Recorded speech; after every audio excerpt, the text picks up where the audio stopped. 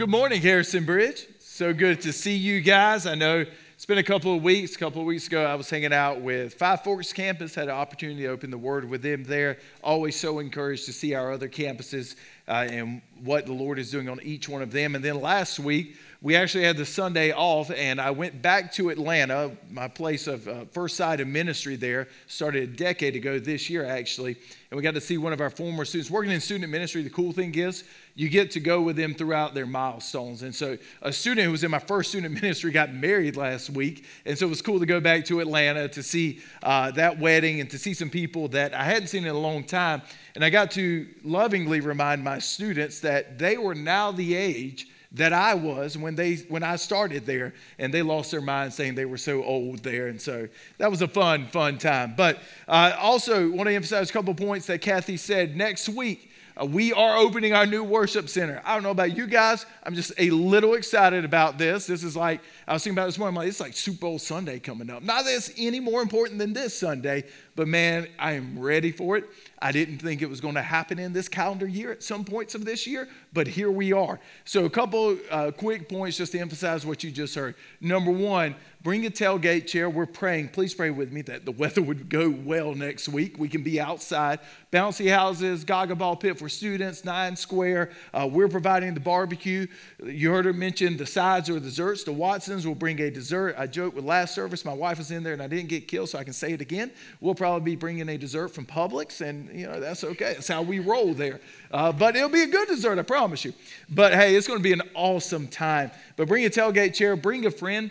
My prayer, even walking in there this morning before our pre-service meeting, I walked in there and I was just praying that God would bring more people to know him in that worship center than he has in this worship center. And it's not for us, not for Upstate Church, but it's simply like it's an opportunity for more people to know Jesus. That next week is not the end goal. That's not the finish line. I know we've been waiting on it like it is, but that is just another marker in the race we're running together and another opportunity for us to invite people in to know Jesus in there. And so in a 400-seat sanctuary, man, invite some friends. Bring your families with you. We want to pack this place out. Second thing I want to mention is be flexible next week. We're anticipating over 500 people. We actually planned a barbecue for 550, and we're anticipating that we'll be people bringers. We'll be people inviters, if you will. And so what that means is there's a chance we have that many people on our campus at one time. I don't know if you've looked outside. We don't have 550 parking spots out there. So it's going to be interesting. We're working on solutions. We're working on ways to shuttle from subdivisions that will open up their parking lots to us there. And so I ask of you, those of you especially who are regulars, man, just lean into that flexibility. Y'all have been amazing the past few months as we've waited on this building. And so especially just one more week, and help us focus on the main thing of next week, and that's God's goodness and God's faithfulness to bring us to this point here. And so excited for next week. Today we hop into the last part of our Heart series. If you haven't been with us or missed a couple Sundays, need a refresher like I do, Proverbs 4:23 is the governing verse for this series. And that is, out of the heart flow the well springs of life. Out of the heart flow the well springs of life. Put it quite simply, wherever my heart is, that's where my actions will follow, or that's where they will be. And so we can do all the behavioral modification that we want on a Sunday morning. We can talk about, as we'll talk about today, how to handle anger better.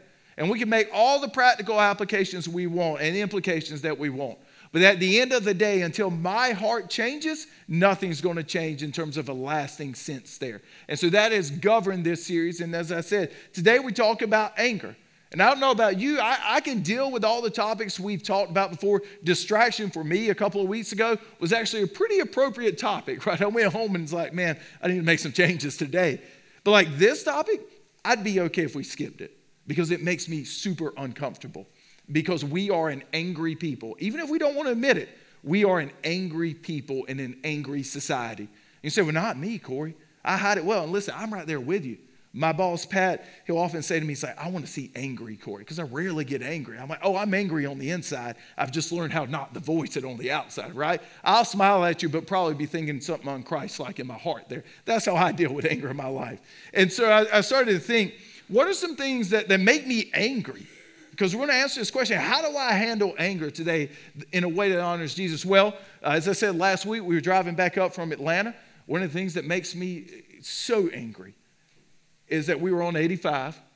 We were in the fast lane. Mel had the sermon on. Wayne was preaching downtown. We were listening. She was watching. I was listening. We were safe drivers.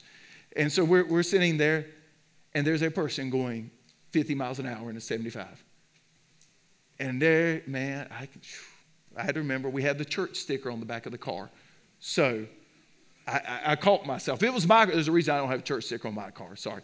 But I was sitting there, y'all like, man, like, yeah, I know. But here's the thing. This is an applicable topic in my life. The first thing I thought was that person's license needs to be revoked. If that's you and you drive slow in the fast lane, get in the right lane or find another road, please. But other things that make me angry, and this is going to seem like, you're like, man, this dude is weird. Like, the way I work through anger is, as we'll talk today, is like I go to Jesus, but there's some practical outworking. So part of that is I drink the Kool-Aid. I'm in the cult of CrossFit. Like, I love throwing weight around because that helps me deal with my anger sometimes, right? It gets all bottled up.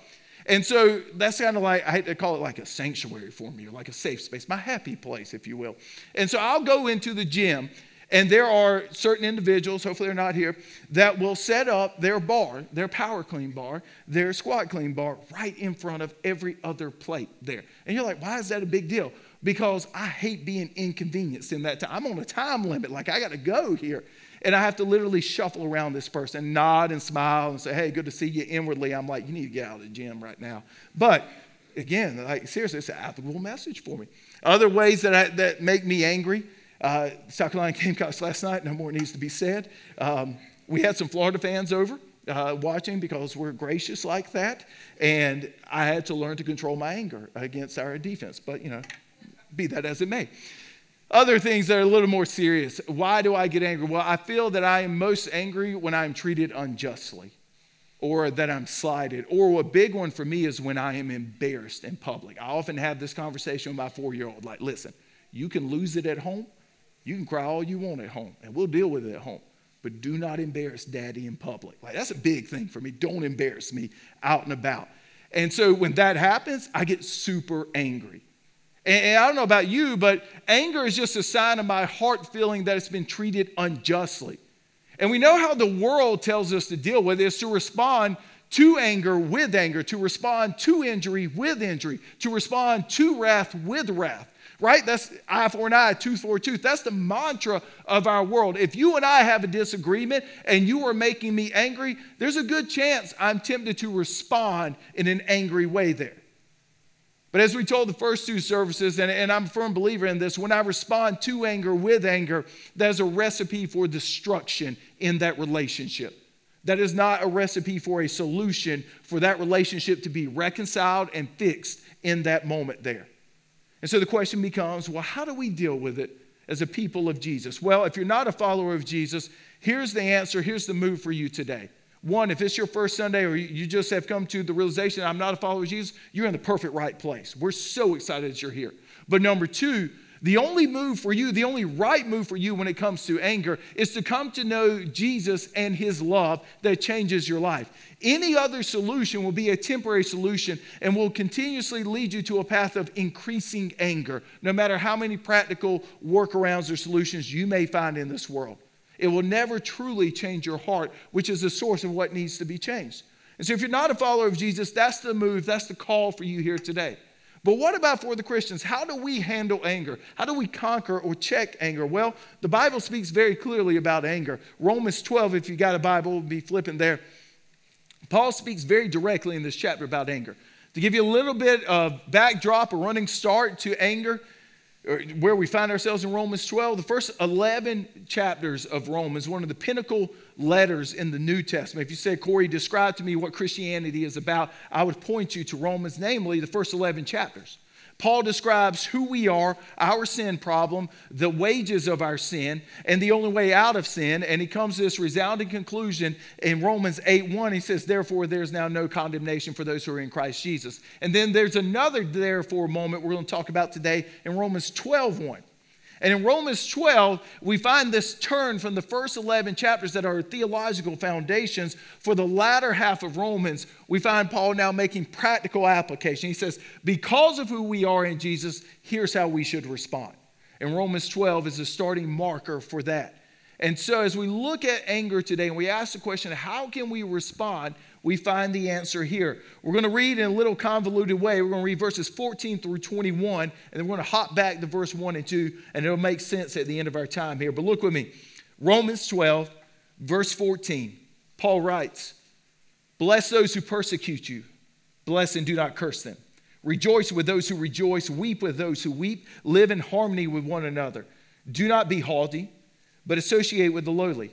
Never be wise in your own sight. Repay no one evil for evil, but give thought to do what is honorable in the sight of all. If possible, so far as it depends on you, live peaceably with all. Beloved, never avenge yourselves, but leave it to the wrath of God. For it is written, 'Vengeance is mine. I will repay,' says the Lord. To the contrary, if your enemy is hungry, feed him. If he is thirsty, give him something to drink. For by doing so, you will heap burning coals on his head. Do not be overcome by evil, but overcome evil with good." Hopping back to verse 1, Paul continues, "I appeal to you, therefore, brothers, by the mercies of God, to present your bodies as a living sacrifice, holy and acceptable to God, which is your spiritual worship. Do not be conformed to this world, but be transformed by the renewal of your mind, that by testing you may discern what is the will of God, what is good and acceptable and perfect." So as we see, Paul has some pretty direct words about anger here. And we see three overarching themes or points, if you will, that help us answer the question, how do I respond to anger as a Christian? Number one is this: I recognize God's position. I recognize God's position. We find this in verse 19. Paul writes in verse 19, "Beloved," and that's a word that we tend to gloss over. And really, this verse I tend to gloss over because I don't really like it in my flesh, just to be honest. Because if you have injured me, if you have been angry with me, and you have done me wrong or slighted me or treated me unjustly, my natural inclination is to respond in kind. My natural reaction is to injure you as well. Right? That's what the world teaches us. That's the ethic of this world. But here's what Paul says in light of this. Verse 19, "Beloved." Now notice, this is not an inconsequential word here. Beloved, he is writing to persecuted Roman Christians here in the first century. And what he's saying to a people that are suffering for following Jesus, remember whose you are. You are loved. You are the people of God who have been changed by the mercy and grace of God. So he says, "Beloved, never avenge yourselves." Think about this. You're a first century Roman Christian. You have suffered for following the name of Jesus. You have done nothing wrong. And Paul says, never avenge yourself, but leave it to the wrath of God. For it is written, "Vengeance is mine. I will repay," says the Lord. And so what we hear from Paul in verse 19 is this, is that when dealing with anger, I have to have a right view of God.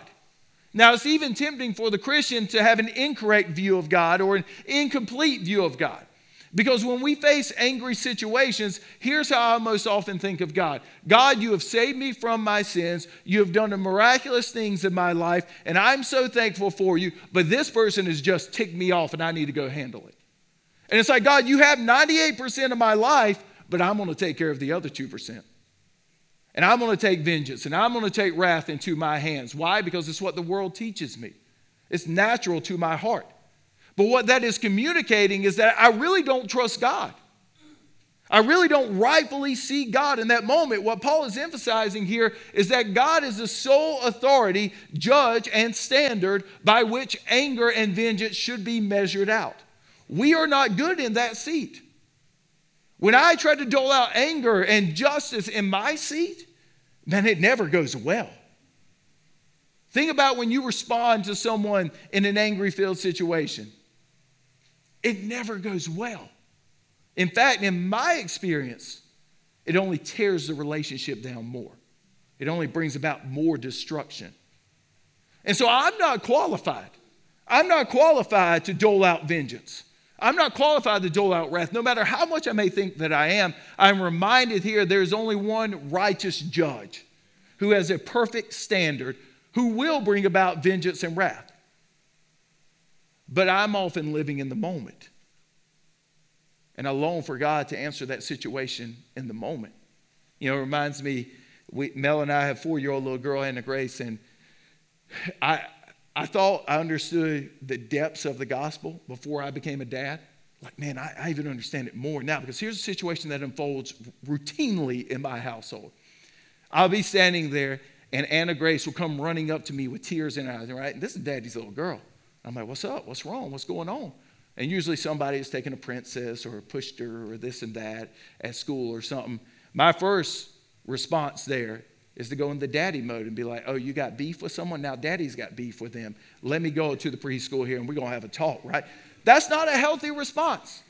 I'll end up in jail probably, right, for beefing with a preschooler, right? What in the world? That's my first response. But here's what I have to tell her. Anna Grace, Daddy will handle this. I may not take care of it at the moment because it's not the appropriate time. But I will make sure that everything is right where it should be. Now, in the moment, 4-year-old, she's losing her mind. She's not really responding rightly there. But I have to remind her, do you trust Daddy? And she'll, through tear-filled eyes, she'll nod. I said, well, Daddy will take care of this. You just trust me. Daddy will handle it. And that will placate her. Not just placate her, but she rests that Daddy's got this. And it's the same way we should be with the Father in heaven, with any angry situation we're facing. That I look at God and say, God, I am unhappy about this unjust situation. And it's okay for me to pray for justice in this moment. But God, even if justice never comes, I know your position, and I know there is coming a day, even if it's not this day, where you will make all things right. There is coming a day when the vengeance of the Lord will be put forth.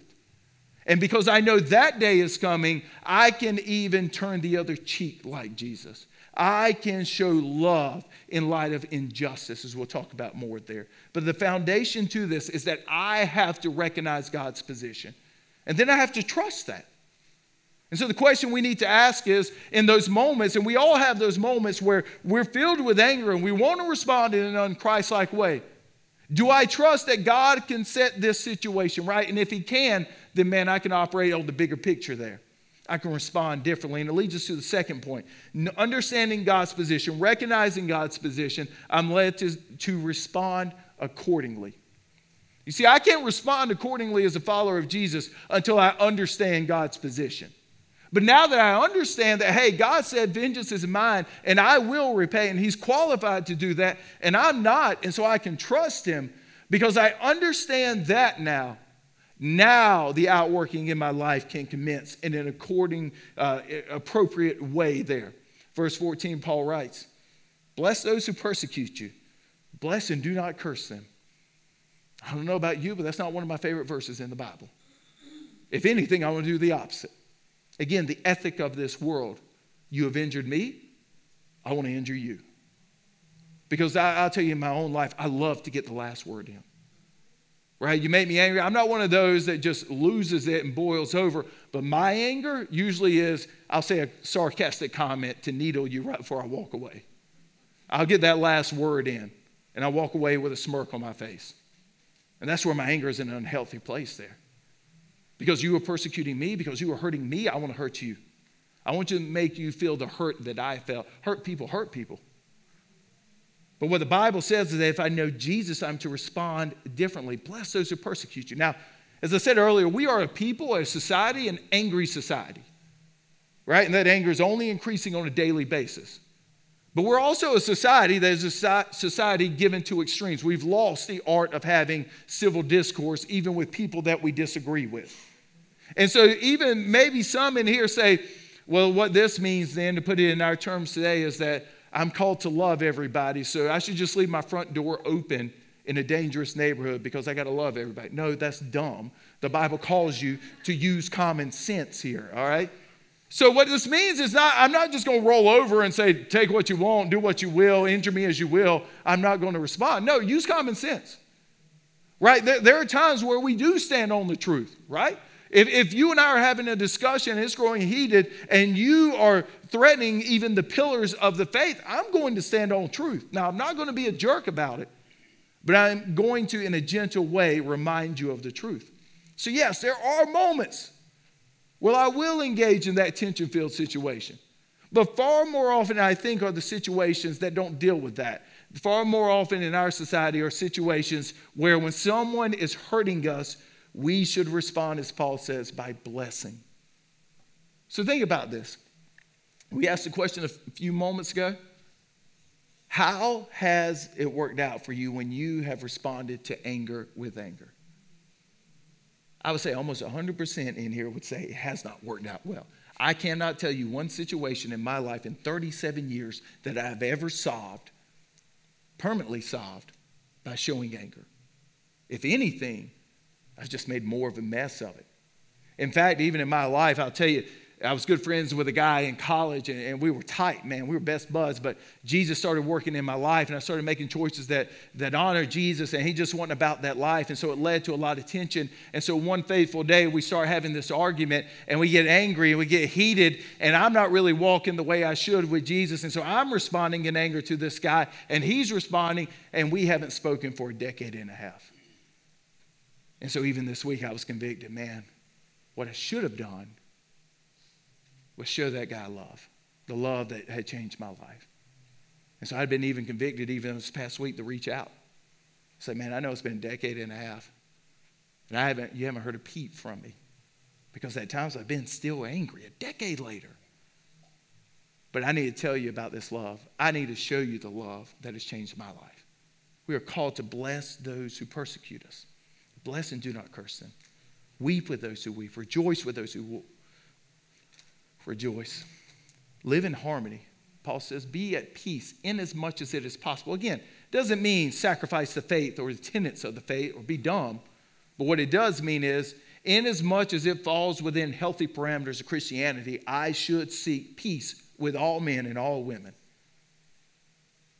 I should repay no one evil for evil, but give thought to do what is honorable in the sight of it all. The next time you're sitting in that situation of anger, and you want to respond like me on I-85 last week, and I'm wanting to throw my hands up to tick the other driver off, roll along the interstate there, I should have stopped myself and said, what is honorable in this moment? And it's not throwing my hands up, but it's loving them as Jesus calls me to love them, even if they don't know how to drive.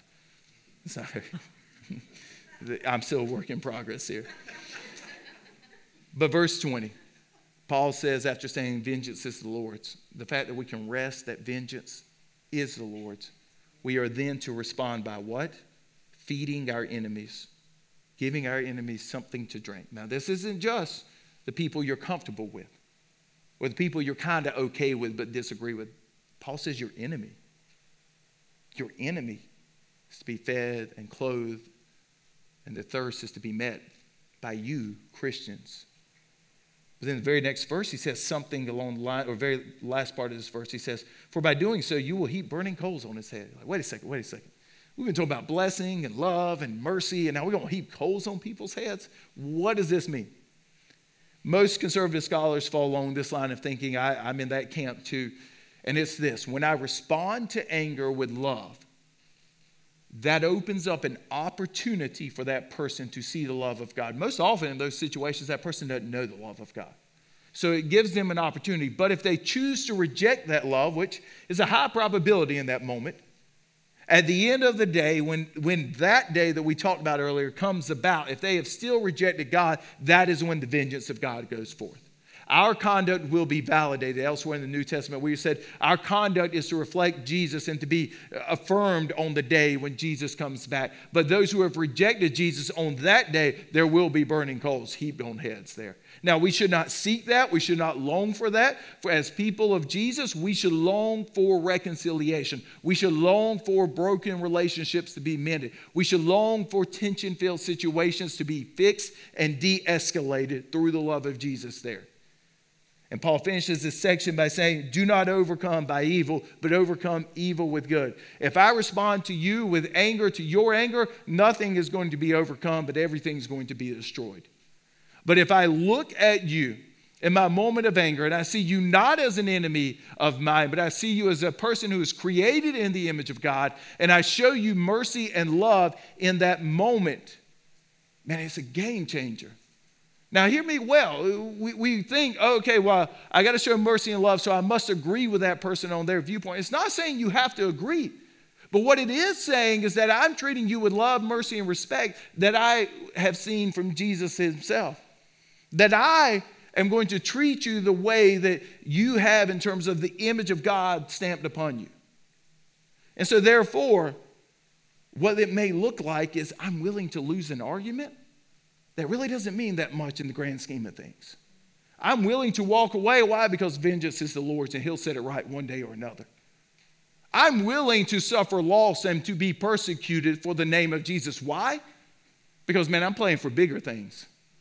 I'm playing for the bigger picture, for the bigger story here. And so I'm willing to lose in this world so that Jesus can be lifted up, so that other lives can be changed by him. Do not be overcome by evil, but overcome evil with good.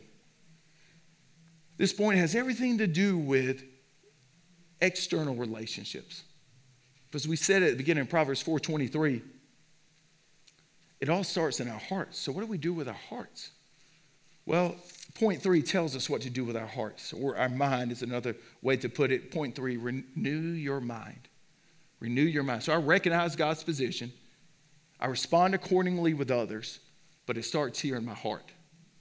Paul writes at the turning point of Romans in chapter 12, verse 1, he says, I appeal to you by the mercies of God. What he is writing to here, who he is writing to are Christians. And he's saying, because you know the mercy and grace of God, present your bodies, your lives, as a sacrifice to God, holy, set apart. How? This is a spiritual act of worship.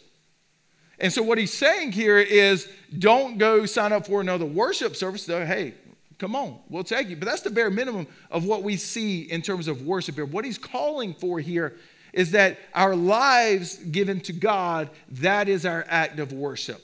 We often think of just the hour block on a Sunday morning as the only time of worship. No, every day I am worshiping something with my life. And if I have been saved by Jesus, then that worship is to be directed towards him. And as he says, I'm to now offer myself to him as a sacrifice. What this means is I'm literally looking at God and I'm saying, because you have saved me from my sins, I am yours. However you call me to move or to act or to respond, even if I'm not the biggest fan of it, because you have saved me from my sin, I will submit to you because you are the righteous judge. You are the one who knows best, and your timing is always perfect. And so therefore, I offer myself up to you. But again, the world says, hey, you can trust God for your salvation, Christian, but that 2% of that angry situation, you should handle that. But if I'm offering myself up daily as a living sacrifice, it's a continuous moment here that Paul is emphasizing. If I'm offering myself up as a daily sacrifice, as an act of worship to God, then that means God has full access to my life. There is no nook, there is no cranny, there is no corner that God doesn't reign over. We sang about it just a minute ago. He reigns above it all, and that's every square inch of my life. Even those relationship, tension-filled situations that I don't want to give to him. He says, that's mine. I'll handle that. But how does it change our mind? Well, verse 2, he says, do not be conformed to this world. The world will tell you, injure as you have been injured. Be angry as those have been angry with you. Persecute as those have persecuted you. But Paul says, be transformed. How? By the renewal of your mind. And he makes clear, there is testing. That is, there will come more moments when you are tempted to be angry. Probably later this day. But when we are tested and we trust God and we are offering our lives up as sacrifices to him and we're seeking for our minds to be renewed by him, we then discern what is the will of God, what is good, acceptable, and perfect. So let's break this down. What does this mean then? How do I respond to anger in a practical way? Few things I believe we see practically speaking. Number one, if you're not a follower of Jesus, you got to know Jesus. That's the only way you overcome anger. And far more than anger is the sin that separates you from that Jesus. And Jesus offers you a way out of that. And so my challenge for you is that you start that conversation today post-service. Come find me in the lobby and we'll start telling you about how this Jesus can change your heart with anger and with everything else in this world. But for the Christians, here's what this means. Number one, that if I'm to overcome anger, if I'm to bless when I am persecuted, if I'm to love my enemies, if I am to turn my cheek, then I must know the Word of God. Because I know my first inclination in my heart is that in that moment of anger, I want to respond and spout off at the mouth. But if I know that I've been called in Romans 12:14 to bless when I am persecuted, bless when I am hurt, then I'm going to call that to mind. We need far more of Jesus' word in our life than we give credence to. I need to spend intentional time. I need to turn that part of my life up. How well do I know the word of God so it equips me for those moments of anger that flash in my heart? Next, I need to turn down the world. One of my biggest fears, not just with Gen Z, Gen Alpha, Millennials, Gen X, Boomers, Greatest Generation, no matter what generation. We tend to point fingers at generations, all generations. One of my biggest fears about generations that are living right now is that we have been far more discipled by this world than we have by the book of God. That I've been far more discipled to be angry by this social media, where I can pick up my phone and I guarantee you I can find something to be angry about in 5 seconds. Or I've been discipled by Fox News or MSNBC or CNN, all of them. They're in the business of stoking the fear that is in your heart to make you angry. Because why? Angry is profitable. They're in the business of making money. But yet I will go plop down in front of that TV and whatever's on it will disciple me often far more than what's in here. And no wonder we're an angry and miserable people, even if we know Jesus. So I need to turn down the world in my life. It's not saying be an ostrich with your head in the sand, but what it is saying is that I need to know Jesus far more than I need to know the latest itty-bitty news item on my news feed. I need to spend far more time with Jesus than I do with anything or anyone else in my life. Next, I need to remember that the other person across the table in that argument, when I'm prone to anger, is not the enemy. Paul writes in Ephesians, we do not war against flesh and blood, but of things unseen. That person is not your enemy. That person is a person created in the image of God that needs to know the love of God. And how you respond can be a catalyst for them to know the love of God. And lastly, I need to rest in the truth that whether it's today, tomorrow, or not any day in this lifetime, there will be a day, sooner or later, when God will set all things right. That I can rest in His goodness and His word and trust Him. That even if in this moment of anger, I feel slighted, I feel treated unjustly, I feel embarrassed, I feel whatever, I can see the bigger picture that God is working to bring all things new to a day where there's no more tears, no more anger, no more injustice, no more broken relationships. That day is coming. And resting in that changes how I see this world. To put it quite simply, the only way to overcome anger is to know the love of Jesus and then to reflect the love of Jesus to this world. Let's pray. Jesus, I thank you. I know even in my own life, I have been convicted this week. I often hide my anger so well, but it is still there. And I struggle with it just like everyone else. And you remind me today, one, that my anger is a moment of my selfishness, where I choose not to trust you because somehow I think you're not good enough. But God, would you remind me, would you remind us this morning that you are the righteous judge. You have everything well in hand. Vengeance is yours. And there's a day coming when you will set everything right.